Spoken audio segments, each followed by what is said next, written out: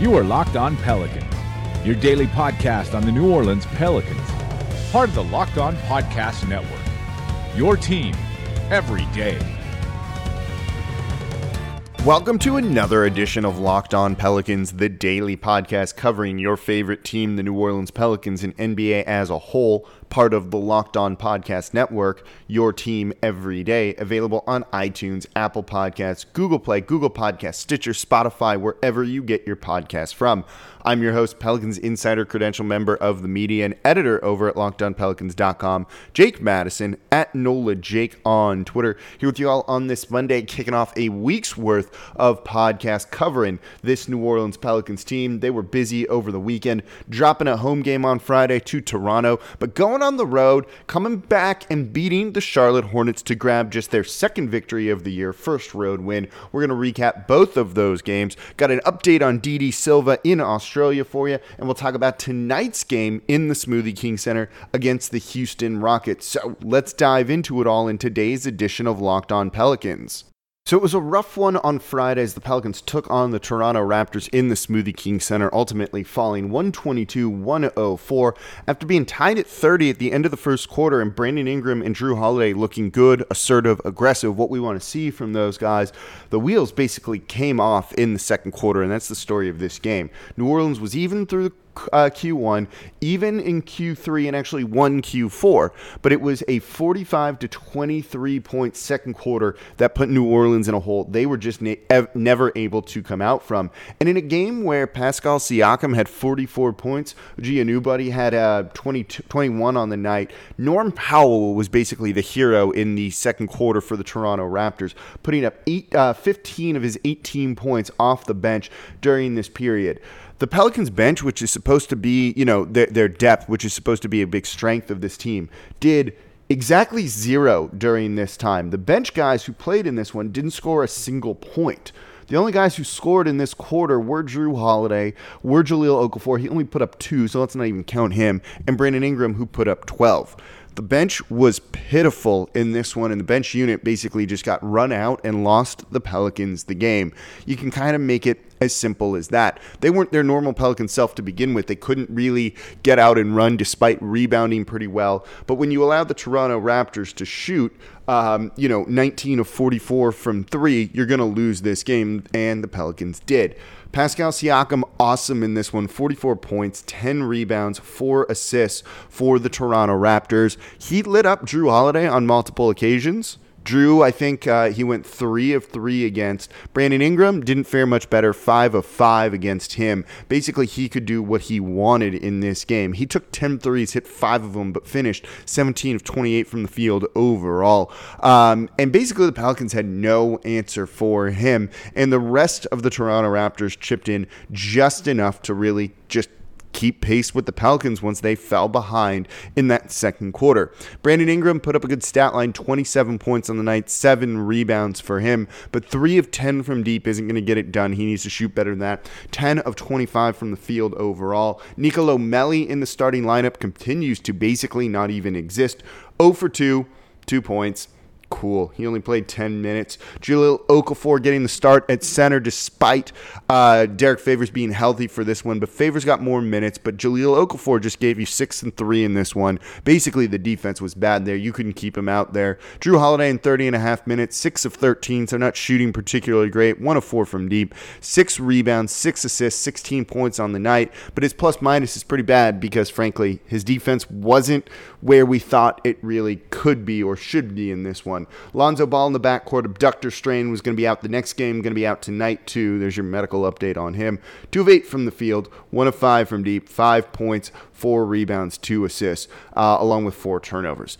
That's just not going to get it done. The Raptors are good. You need to play better from the starters than anything basically all of these guys, other than maybe outside of Brandon Ingram, gave you. It was a pretty bad performance. Didn't get much better down the bench. Derek Favors still working his way back into this one. 4 points, 10 boards. Okay, that's fine. Off the bench, that's not horrible. JJ Redick was basically a non-factor. He only took 1 shot in this one. Frank Jackson did get some run, 12 shots, but only hit 5 of them. home, 2 of 5 from deep, 13 points on the night. And when that bench unit could have gotten going and really built a lead, they just weren't able to because of the off shooting night from the team as a whole. Nickeil Alexander-Walker got some run too, 4 of 8 from the field, 3 of 5 from deep, 13 points for him, 4 assists. He was maybe the bright spot off the bench for the Pelicans, but it just wasn't enough to kind of spark them and get them going. Kenrich Williams finished with 2 points on the night, though his plus-minus looks pretty good because of just the little things he does out there, which is a theme going into the game on Saturday against the Charlotte Hornets.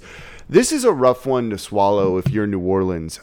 You had a guy like Kyle Lowry get hurt, go to the locker room, and not finish the game out, and you couldn't take advantage of the Raptors not even having their second-best player out there. That really, really does hurt you in this one. Fred VanVleet wasn't just lighting it up from deep like he did in the opening night. And again, the Pelicans still unable to capitalize on all of it. There's really not much to say about this one other than it was just bad. And it was the run that the Raptors went on 15-0 to start the second quarter before New Orleans even could really get on the scoreboard that just put them behind. And that was that. You know, Alvin Gentry was pretty upset after this one, as he should have been, and said, we're going to have to start making some changes to the rotations, different things like that. But overall, this was a pretty poor performance from New Orleans. They just did not play defense. Toronto in this one put up 38 points in the fast break.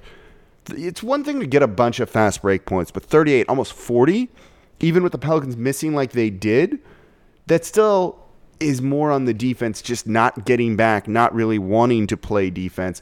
And it has been a problem all year long. Wasn't better in this one, but the energy, the effort was significantly better in Charlotte on the second night of a back-to-back. Coming up in a moment, we will talk about that game. Before we do that, though, don't forget, subscribe to Locked On Pelicans wherever you get your podcasts from. The only podcast coming to you guys Monday through Friday, 5 days a week, breaking down basically in real time everything you want to know about this team. Zion's going to be back soon before you know it. If he's talking to the media, that's a really, really good thing. And he's been talking to the media. So get excited. We're here to cover it. Subscribe wherever you get your podcast from. Leave a 5-star review. Really does help. Can keep this free for you guys 5 days a week. So after that dismal performance against the Raptors at home, the Pelicans went on the road to take on the Charlotte Hornets, who are a little bit better than we actually thought they were going to be. They were in this one 4-4 going into the game. This could have been a tough test for New Orleans, particularly after just the lack of energy, the lack of defense, the lack of trying, and no one really showing up in the game against the Raptors. They did show up in this one. New Orleans gutted out a 115-110 victory, despite trying to shoot themselves in the foot as much as possible with 26 total turnovers. Woof. On the night for them. But they overcame that, and you saw the guys that we thought this team was going to rely on really step to the forefront. Obviously, it starts with Brandon Ingram, 25 points in this game, 8 of 12 from the field, 3 of 4 from deep, 9 rebounds, 4 assists, but 7 turnovers from him. Those turnovers are bad, but the Charlotte Hornets weren't able to capitalize on it. New Orleans managed to limit the damage that they were able to do.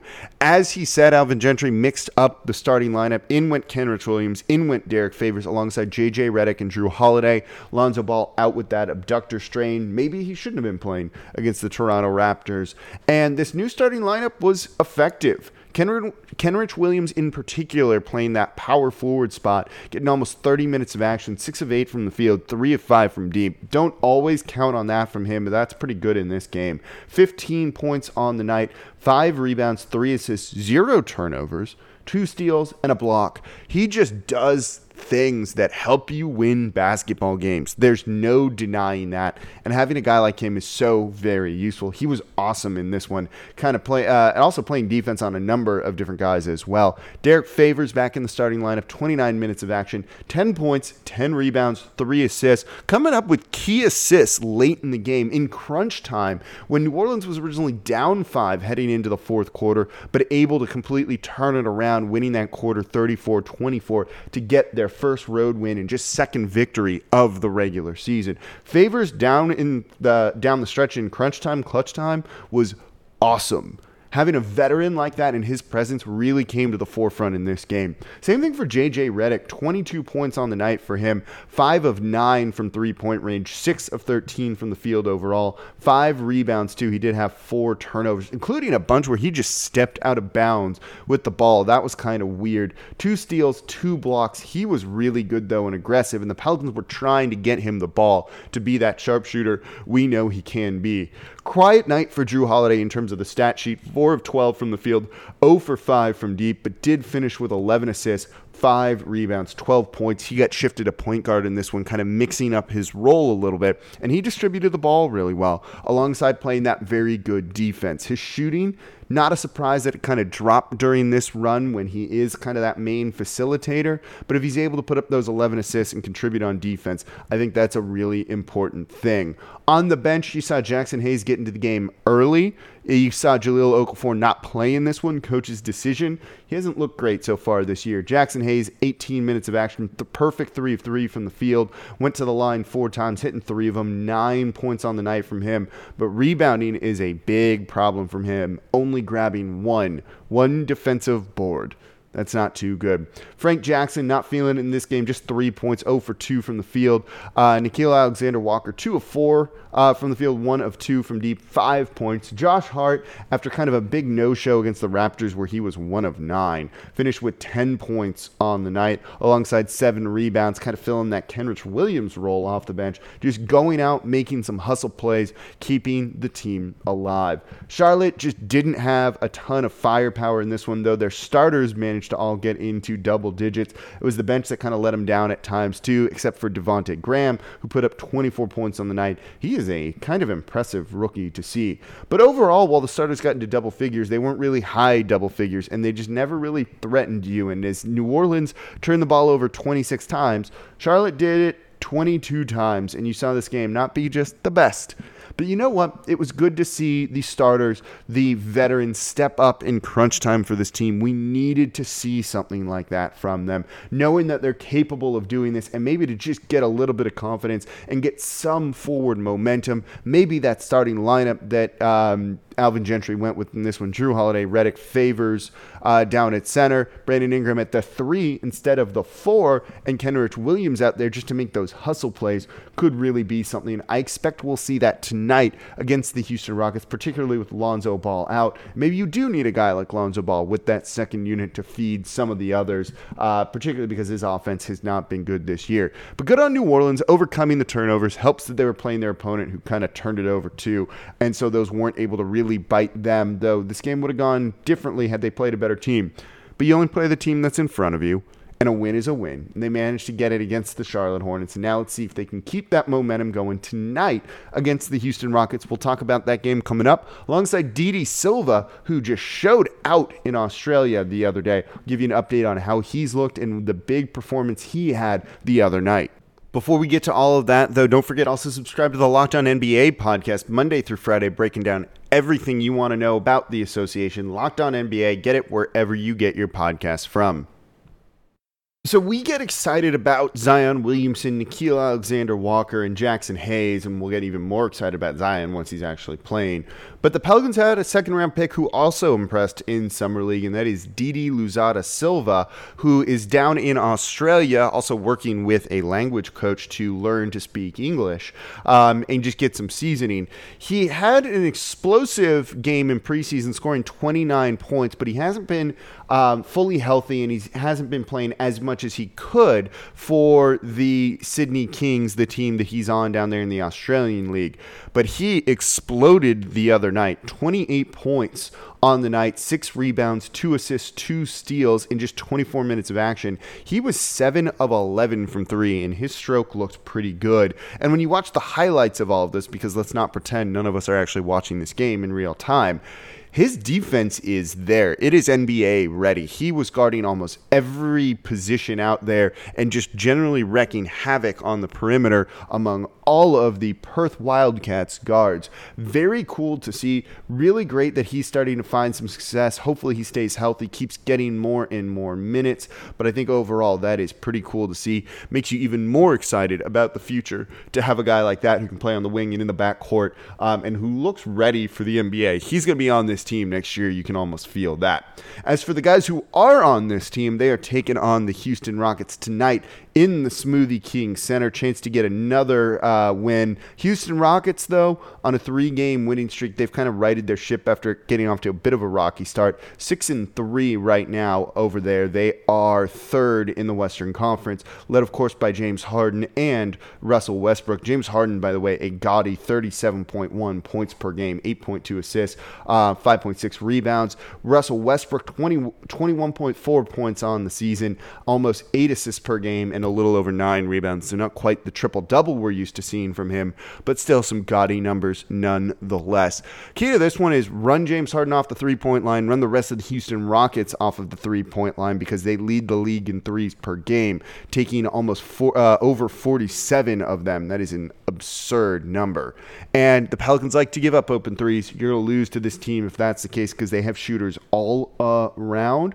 You also need to contain Russell Westbrook in the backcourt. You can't let him just get he's so fast that when they do their like trap defense of a guard and a big up there, he's just going to blow by them, go to the rim. There's going to be no one to stop him.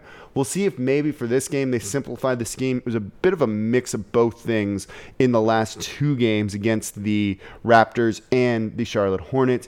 The Pelicans need to get a win in this one, certainly, to kind of keep things moving in a positive way, but it is going to be a tough test tonight. Good thing is the Houston Rockets, they don't go after offensive boards too much, so it should help the defense a little bit. They're also just not able to get them. Their defense isn't particularly great since losing Jeff Bzdelik to the New Orleans Pelicans. They rank 22nd in the league. So the Pelicans should be able to keep up. It's just going to come down to, can you make more shots than this Houston Rockets team? It's a little bit tough, but they were in it early on in the year on the road, and maybe we'll see if they can do it again. That new starting lineup likely to be in effect as well. We'll see. This is a tough one. These games are tough to preview right now because, well, we don't really know what this Pelicans team is doing, and they're still figuring each other out. Hopefully, they'll continue to still figure some things out tonight as they grab a win against the Houston Rockets. So that's going to do it for this edition of Locked On Pelicans. Thank you all for listening. As always, I'm your host, Jake Madison, at NOLA Jake on Twitter, and I'll be back with you all tomorrow to recap the game.